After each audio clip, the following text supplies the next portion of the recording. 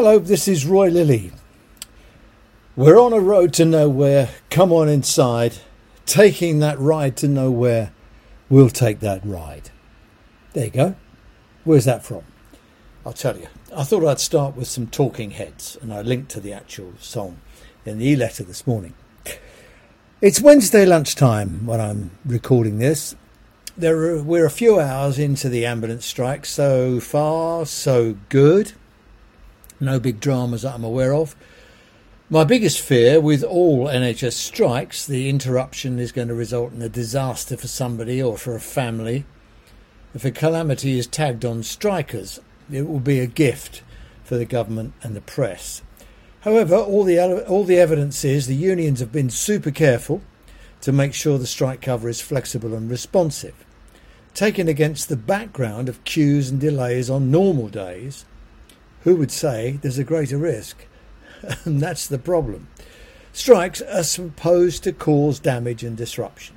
Fine, if you're striking at a cement factory, a car maker's or a chip shop, you can picket and dare suppliers and agency staff to cross the picket line. Production grinds to a halt.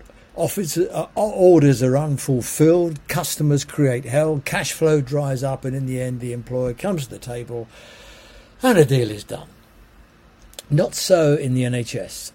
Here are a few factoids.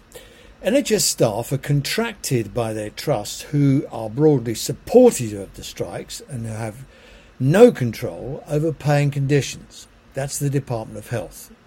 So trusts will manage the disruption. Striking staff, nurses, paramedics, call handlers and all the others are employed on Agenda for Change contracts. Their seniority and qualifications are recognised by their banding, bands 2 to 9, and their length of service indicated by their position on their band. That means a settlement for band 6 nurses would mean a settlement for band 6 paramedics. The last pay review body settlement was 4.75%. The government funded 3%, leaving the service to find a crippling £2 billion to make up the difference.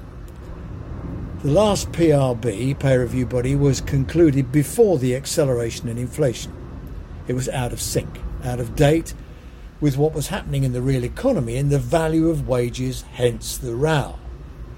Unpicking pay review body recommendations has implications across Whitehall. The government are unlikely to do it. The system started in 1960 for doctors and dentists, and pay review bodies now cover about 26% of the nearly 6 million employed in the public sector. They can't do it.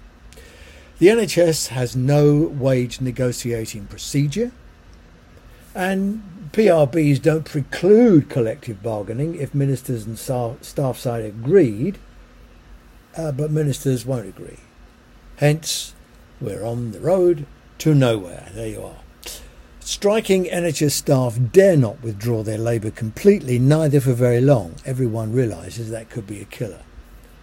The unions can inflict inconvenience, disruption, difficulties, bother and delays to already record waiting lists, but they cannot inflict damage.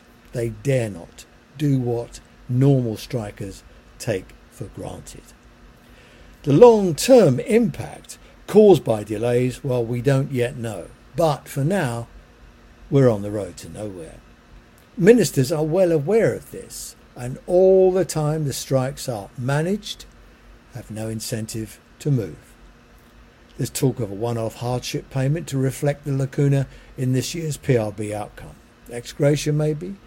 When taxed and spent in the economy, with VAT and all that, it may not cost the government that much.